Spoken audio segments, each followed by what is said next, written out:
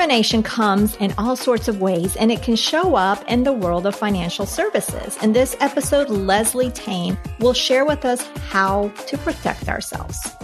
You did it. You have found your judgment-free zone, the Her Dinero Matters podcast, a bilingual podcast for women who want to become reinas of their money and love their dinero more. I am your host, Jen Hemphill, a former extreme frugalist turned reina of your money advocate. Each week, I'm going to help you reign your money like that queen that you are with inspiring interviews and panel discussions from La Comunidad Latina and with solo episodes sharing simple, actionable tips and strategies. Thanks for spending some time with me today. And now let's jump into today's dose of money confidence. Hey there, ¿cómo estás? I am pumped you are here with me. This is Jen Hemphill, your host. I hope that wherever you find yourself listening to this episode, that you are doing well. Now listen, I know we are living in crazy times, but I feel that it is my duty to keep you in good spirits and uplifted so you can maneuver these times with more confidence. Now, today we are going to be meeting and getting to know the fabulous Leslie Tayne, and we're going to be talking about discrimination in financial services. It's something that maybe you have encountered, or maybe that you haven't encountered, or maybe when you're listening to this episode that you realize, oh, maybe I did face some discrimination. So I wanted to tackle this topic as I feel it's important just to have that awareness, not to add any fear to you, because that's not what I'm trying to do. I'm just trying to provide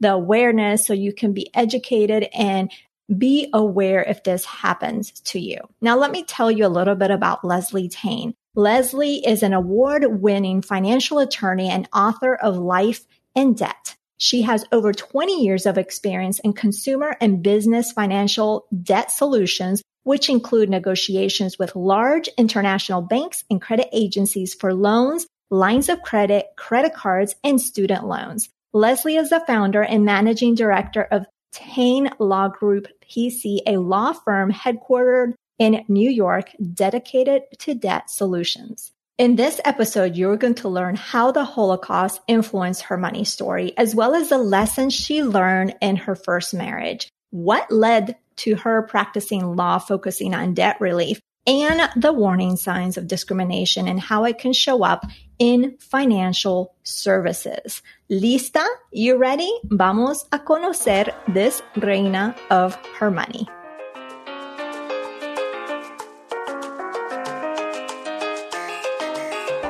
Bienvenida, Leslie. I'm excited to have you on the Her Dinero Matters podcast. Thank you so much for having me. I'm so excited to be here today. Let's start with your money story and how you grew up around money. So let's learn a little bit more about you, Leslie, in terms of how you grew up around money, what you saw, what you heard. So I grew up around in a pretty nice area. Most of what was surrounding me were a lot of affluence. I had experience observing people who got a lot. And my parents, neither one of them came from money. In fact, my mother is a child of Holocaust survivors and an only child. And their family had lost everything. So they started with nothing when they came to this country as immigrants. So I'm only second generation here. And that certainly shaped, obviously, my mother and then shaped me. There was certainly concern on their side for money because they had lost so much during that process, and the difficulty in coming to this country and then getting started here was very, very challenging for them. So they didn't have much. And my grandfather always told my mother that she should be a teacher because as a woman, she needed to have something she could fall back on after she had children. So even though she really wanted to be a journalist, her father greatly discouraged that. And she ended up becoming a teacher and working for a teacher and had a great teaching career for her life. She did work all the time. When I was a child, she was a working mom. I'm one of four. My father was an attorney And he also didn't come from money. He came from working class parents as well. So he wasn't surrounded by money by any means. Interestingly, he did have an opportunity to go into a family business and turned it down to pursue his law career, which took him many, many, many years to build and actually make money. And I do remember over the years as a child, my parents really struggling with that as my father's business, ebbed and flowed. Sometimes things were better than other times, and the challenges that they faced financially. I do remember growing up feeling like my parents were not as generous as I wanted them to be financially. But from a child's perspective, that's, I'm sure I didn't understand the dynamics of that. But they did influence me a lot money-wise because my father was he was the one who was in charge of the bills. He paid all the bills. But yet my mom, who had a job, seemed to share her money with my father. She had an opportunity to be able to use some of that money for things that she wanted. So my thoughts on money was definitely shaped by my childhood, no doubt, because again, I grew up in a very affluent neighborhood. And even though I may not have been one of the ones that had as much as others, that observation of that created tremendous desire for me to have and want money. So there was coupled with the fact that I have tremendous drive to begin with. So I worked very young. I started working when I was 12 years old as a babysitter, and I worked throughout my teens. I had multiple jobs many times, and relying on my parents for money I felt was a challenge and really a crutch. And it was with tremendous strings attached to get money from my parents. And I was just not willing to sacrifice myself to get money from them. So I worked very, very hard in multiple jobs. I went to college. I went to a state school. Back then, there wasn't really a lot of option. It's not like somebody said to me, go anywhere you want. It's just, that's where I ended up. I never even looked at the school before I went there. I just went. And so totally different than my own children who were in college where we, spent years and years researching where we were going and why we were going there. So different experience there. But certainly the way that was shaped ended up with my first marriage. The man that I married very, very young, and my children's father had very similar money characteristics, I want to say, like my parents had. So he controlled the money, and I was fine with that because he was the income earner at the time. And, he had very strict and very specific ways of doing things. And I just went along with it. I was young, and I honestly didn't think I cared that much. But he was supposed to be taking care of the bills and including my student loans from law school. And that's where, a few years into the marriage, I started, looking into things, and my kids were really little, and I was getting all these notices were coming from Sally Mae. And I was like, what are all these notices? And I started opening the mail and seeing that things weren't being handled. And that's when that was sort of the beginning of the end for a lot of reasons. But I subsequently got divorced. I had to take control of all the money and all the situations. My career was also taking off. I was in-house counsel to a national debt company. So I was starting to be exposed to a variety of financial circumstances, people from around the country with all different kinds of reasons for being in debt and their financial issues.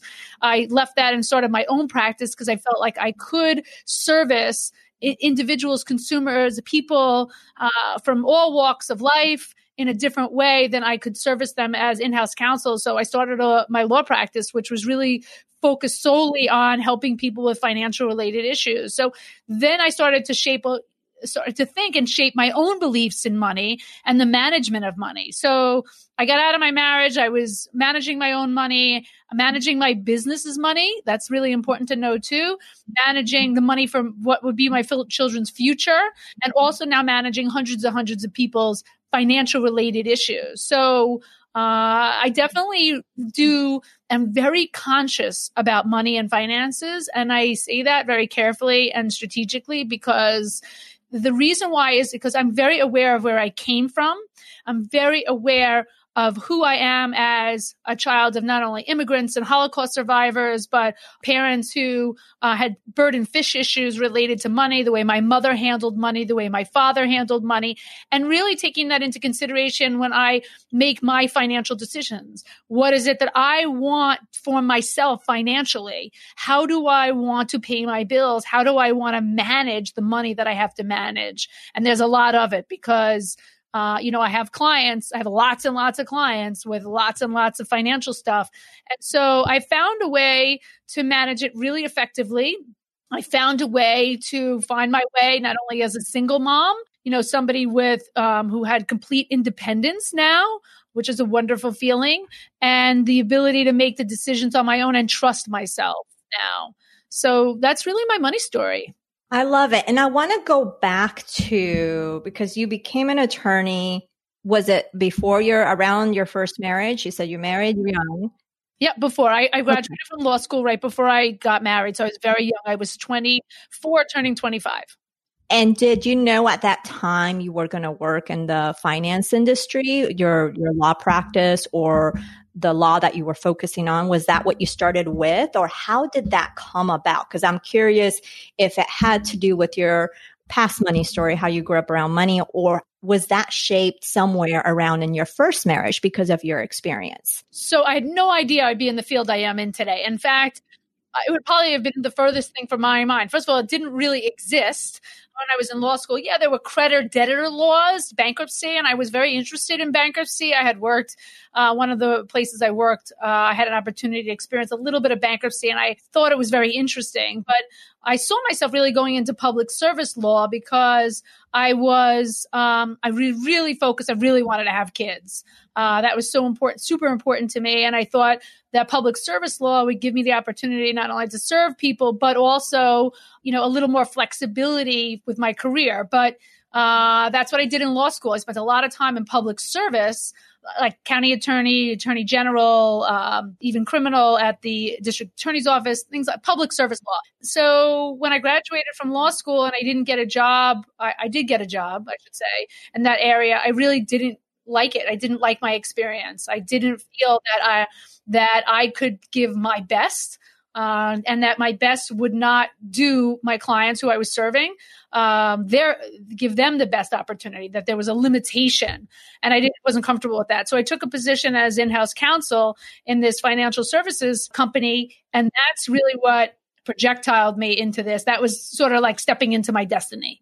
Okay, awesome. And then what have you seen since that shift in your career to more in the financial services industry?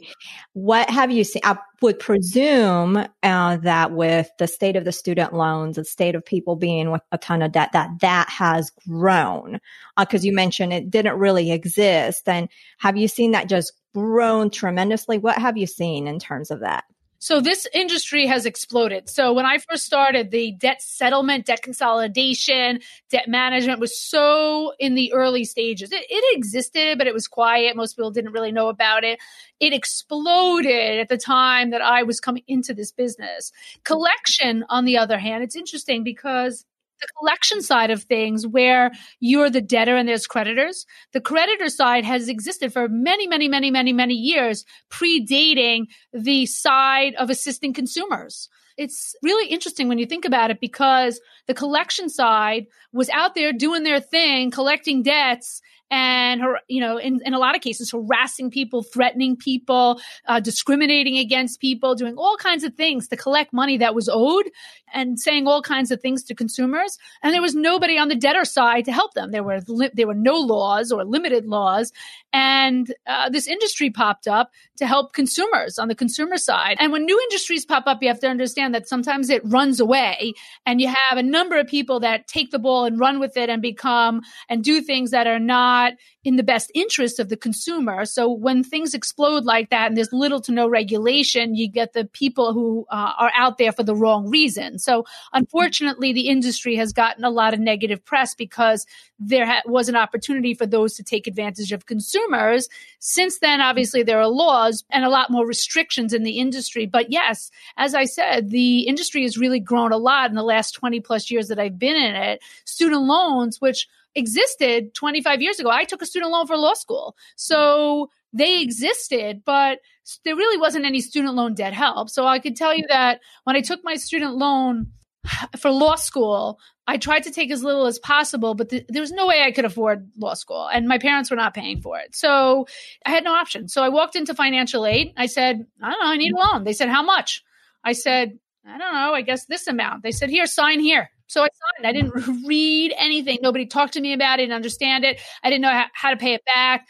I remember an assembly, like a meeting about the student loans. I remember sitting there listening to it and thinking, I don't know what they're talking about. And I was in law school. And I remember sitting there. It's so clear to me. I remember sitting there looking up being like, I don't know what they're talking about. I don't know how I'm going to be able to pay this. And frankly, at 22 years old, I don't really care. I'm going to law school. So with that, there was really nothing there to help people like myself and my generation to deal with student loan. Today, completely different. Now there are, student loan does exist. It is an opportunity for those to go to get an education where they wouldn't otherwise be able to afford to at certain institutions. I believe it's a choice. You have the choice to go to certain schools, and you have the choice to take that loan. And there are a lot of services out there that can explain those to you. And I can tell you that my own children have turned around and said, I don't care about the loan. I don't care about the debt. I just want to go there. I'm happy. I have a number of different perspectives, not only as a parent, but as an attorney and somebody who deals on the front line with people who really have financial issues. I mean, I'm not in the back, having people research the information and then they come out and they write blogs for me. I am on the front line with real people who have real problems, who are dealing with this stuff. And the truth is that it's a real problem. And the understanding of it, there is a way to understand the debts. The question becomes understanding that it's a choice to take them. I had a choice too. I wanted to go to law school. So my choice was to take the loan. I wanted it. So yeah, was there no choice? Some people might say there's no choice, but there was. And I want to say that very clearly because I don't believe that nobody put a gun to my head to go to law school. I wanted to, and I didn't look into any other options. I live in New York and I was going to practice in New York and this is where I wanted to be. So it's not like I even researched it looking for lesser expensive options. I just said, this is what I'm doing.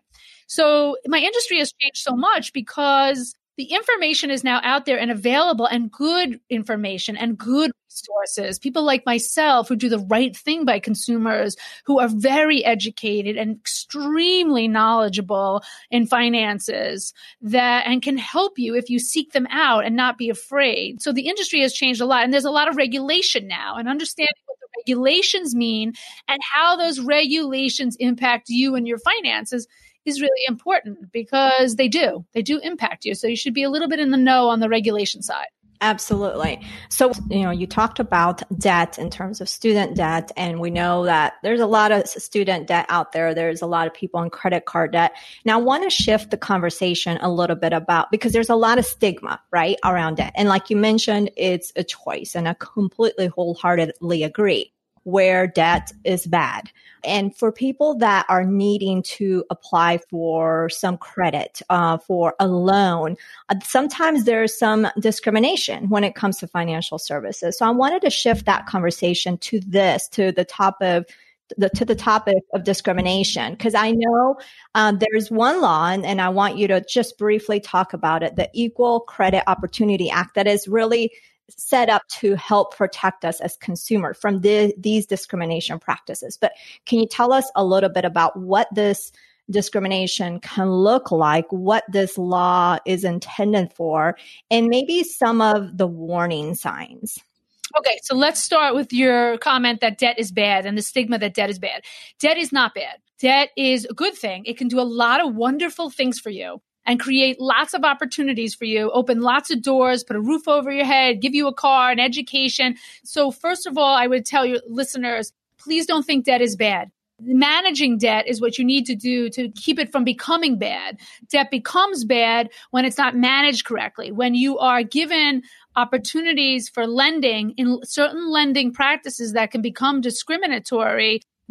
Before we jump into today's content, keep your ears peeled for a unique reveal I'll be sharing midway through the show. It's something special just for you.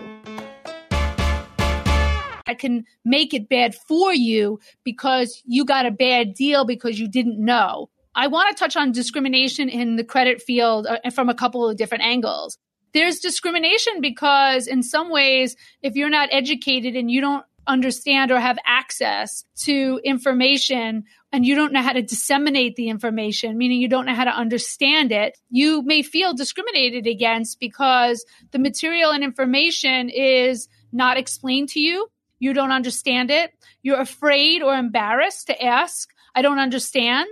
And I really want to say very clearly, please don't ever sign any loan documents, take out a credit card, buy anything on credit if you really don't understand. There are people who can explain it to you. And it's okay that you're not as educated as, let's say, somebody like myself. It's the expectation when you go into a bank is that banker is going to help you, not make things worse, not take advantage of you because you don't know. I have clients that come to me that don't know, but that doesn't mean that I am here to take advantage of somebody who doesn't understand what they're signing. I really want to stress that discrimination comes in a couple different forms. One is the discrimination because you are not educated and somebody's taking advantage of you. And it doesn't matter what race you are or what your religion is, you can be discriminated against because you just don't have the level of education and understanding. And honestly, don't be hard on yourself. How could you? How could you possibly have an understanding of loan documents and credit applications? I mean, you didn't go to school for it. Most people didn't. And it's written by attorneys. Exactly. That's what I was just getting. It's written by attorneys, like people like yourself. So it's jargon, attorney jargon. So correct. You're exactly right. And I like that you say that because I think we beat ourselves up where the thing is we don't know what we don't know. And that's completely okay because we can change that, right?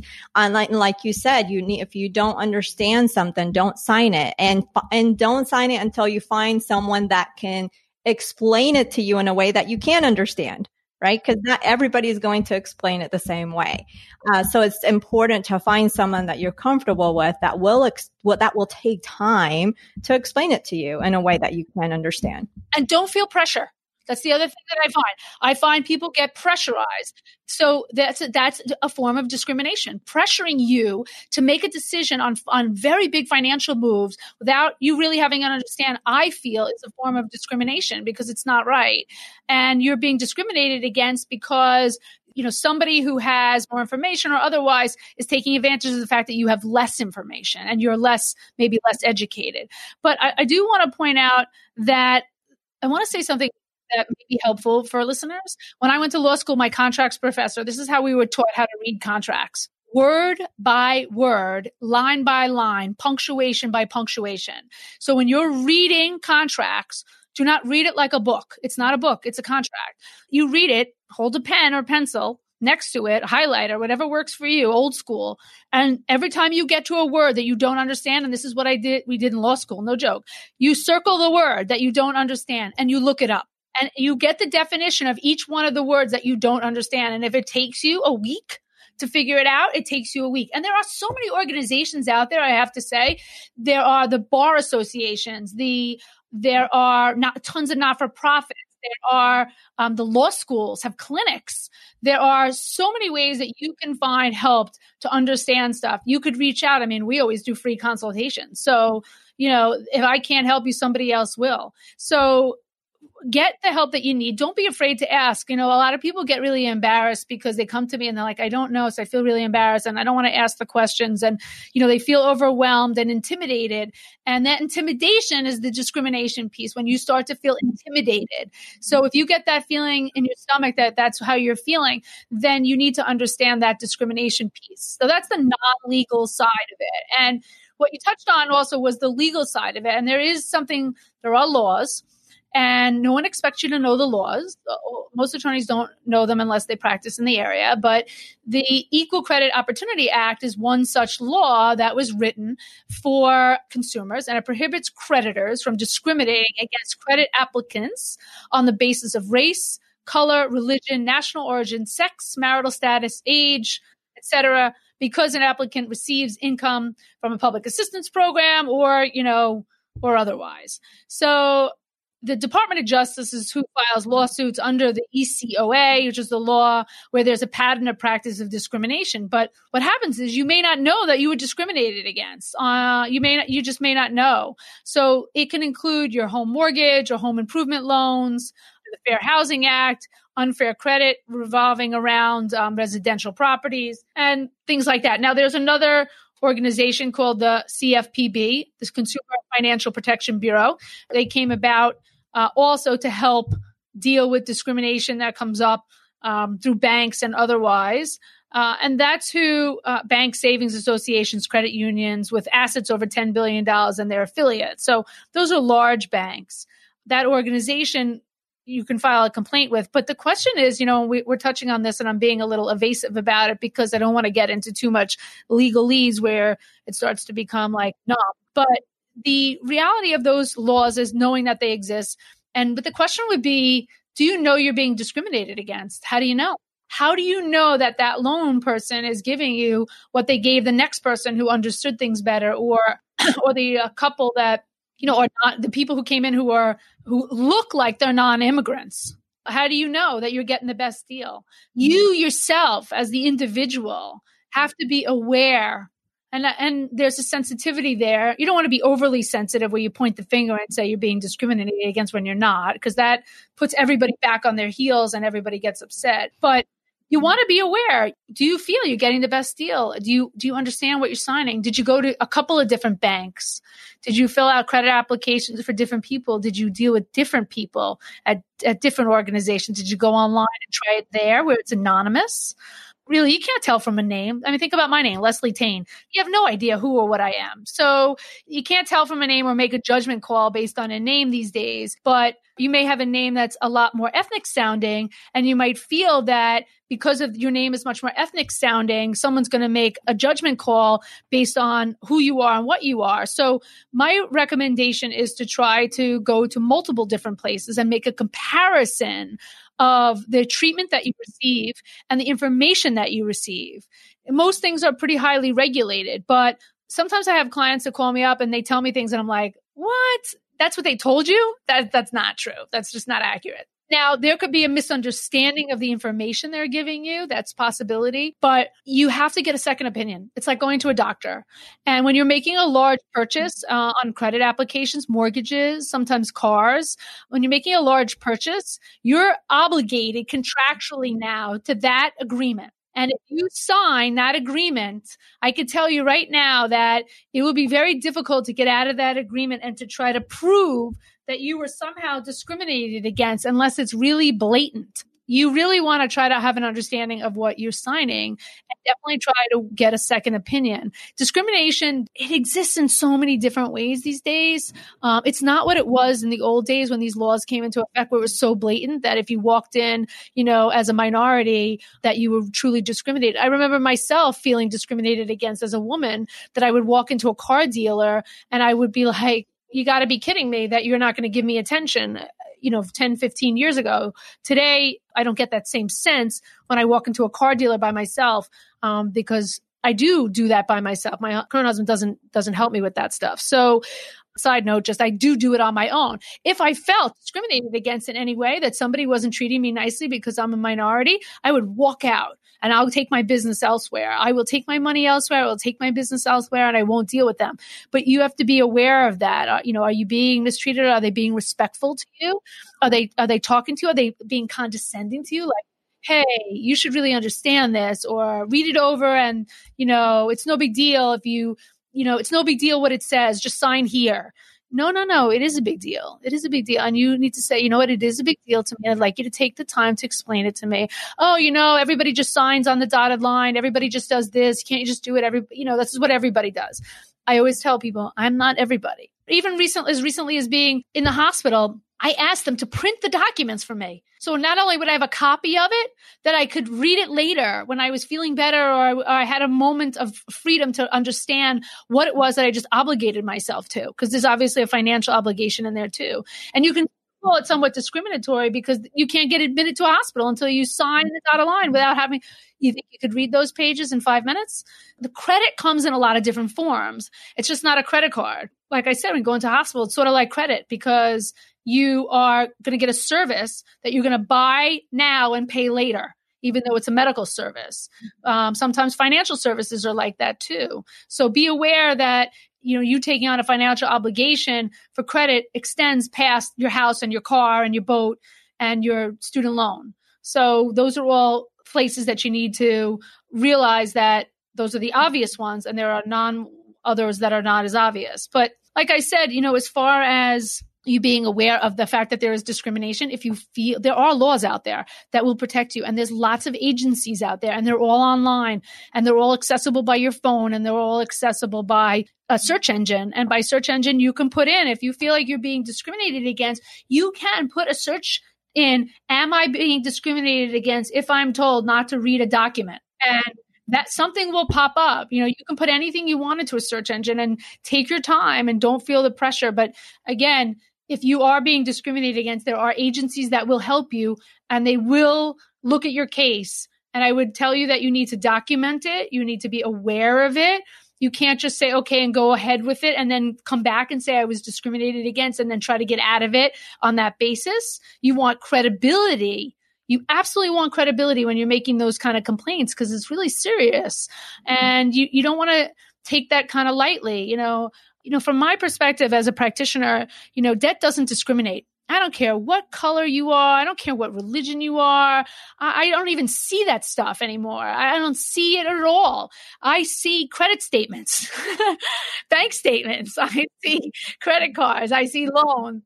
Especially with credit cards, not necessarily mortgages or bigger ticket items, but a lot of those things are automated in terms of approval. So you don't see that. So you're absolutely right. So I'm curious to know, you talked about the warning signs, what our options are, which is basically to document, to just be aware of what's going on, making sure you have that credibility. And you mentioned different organizations that are here to help us, one being the CFPB, but how do we know, what are your top places that you would go to in case you are being discriminated? Because you can Google, but unfortunately with Google, you can't, some credible and legitimate resources out there. And then some of those that you mentioned that also can take advantage of people. So what would you say are the go-to places? So you want to go to a government organization like the FTC, something .gov, G-O-V. .org is usually a not-for-profit, but .com or some of the other .nets are not. So .gov. So you want to go to, let's say, the FTC. They enforce the Equal Credit Opportunity Act. So that's certainly a place that you can go to. You can also go to your state attorney general's office, your Department of Consumer Affairs.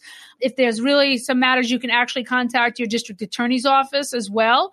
You have the right to also, if you feel like there's discrimination on your credit report, there's the Fair Credit Reporting Act. You have the right to contact them and make sure that your credit is used appropriately. And if you feel like you have other action, definitely check with the state attorney general's office to see if the creditor violated state equal credit opportunity laws, because when we talk about the law that we were just talking about, that's a federal law. There may also be state laws that are violated. So you want to check in with your state attorney general's office. Obviously, you may have the opportunity to sue and win. And then you want to obviously talk to an attorney about that. But the federal agencies, including the FTC, share enforcement responsibility of the ECOA. And you could certainly visit the Consumer Financial Protection Bureau, CFPB, or helpwithmybank.gov.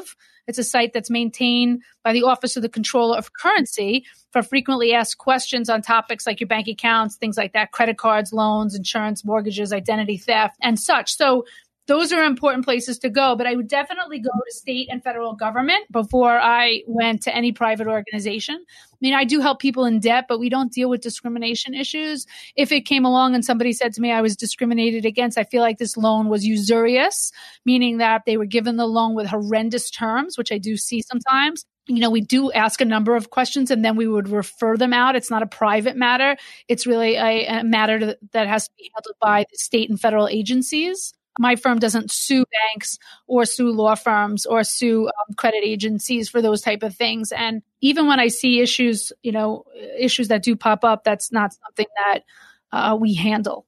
Okay. This has been fantastic, Leslie. You really have had a wealth of information, some fantastic tips. I've really enjoyed this conversation and I really have appreciated your time today. And thank you so much. And certainly, like I said, I'm available. You can easily find me on the internet. There's so much information about me out there, and you're welcome to ask me questions, and I'll be happy to point you to the right places. And the key takeaway, I hope, is awareness of all these things. And just don't be embarrassed or afraid to be asking any of these questions. It's so important to protect yourself. Absolutely. Well, thank you again for your time, and we'll talk again soon. Yes, thank you.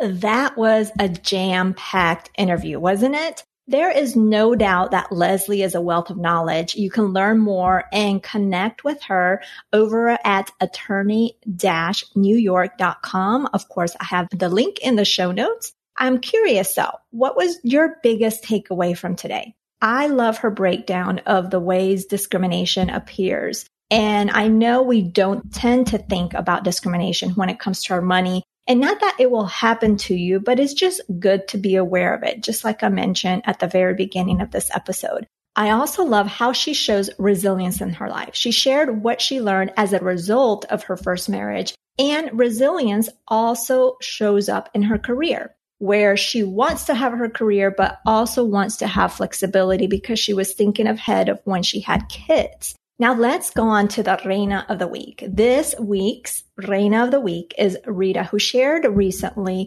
how her family opened up a high yield savings account to start savings for a down payment for a house. Felicidades, Rita. Bien hecho.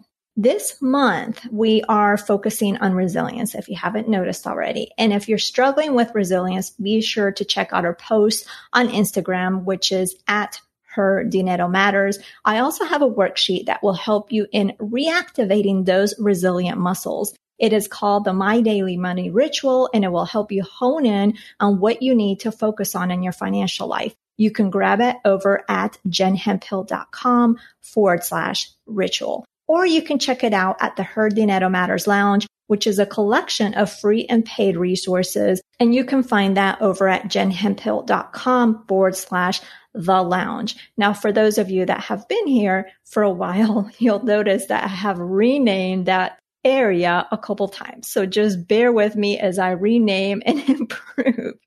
Next week, we are going to discuss a topic we haven't discussed on this podcast, surprisingly, the FI movement, which stands for the Financial Independence. And we'll be talking with our guest, Brad Barrett.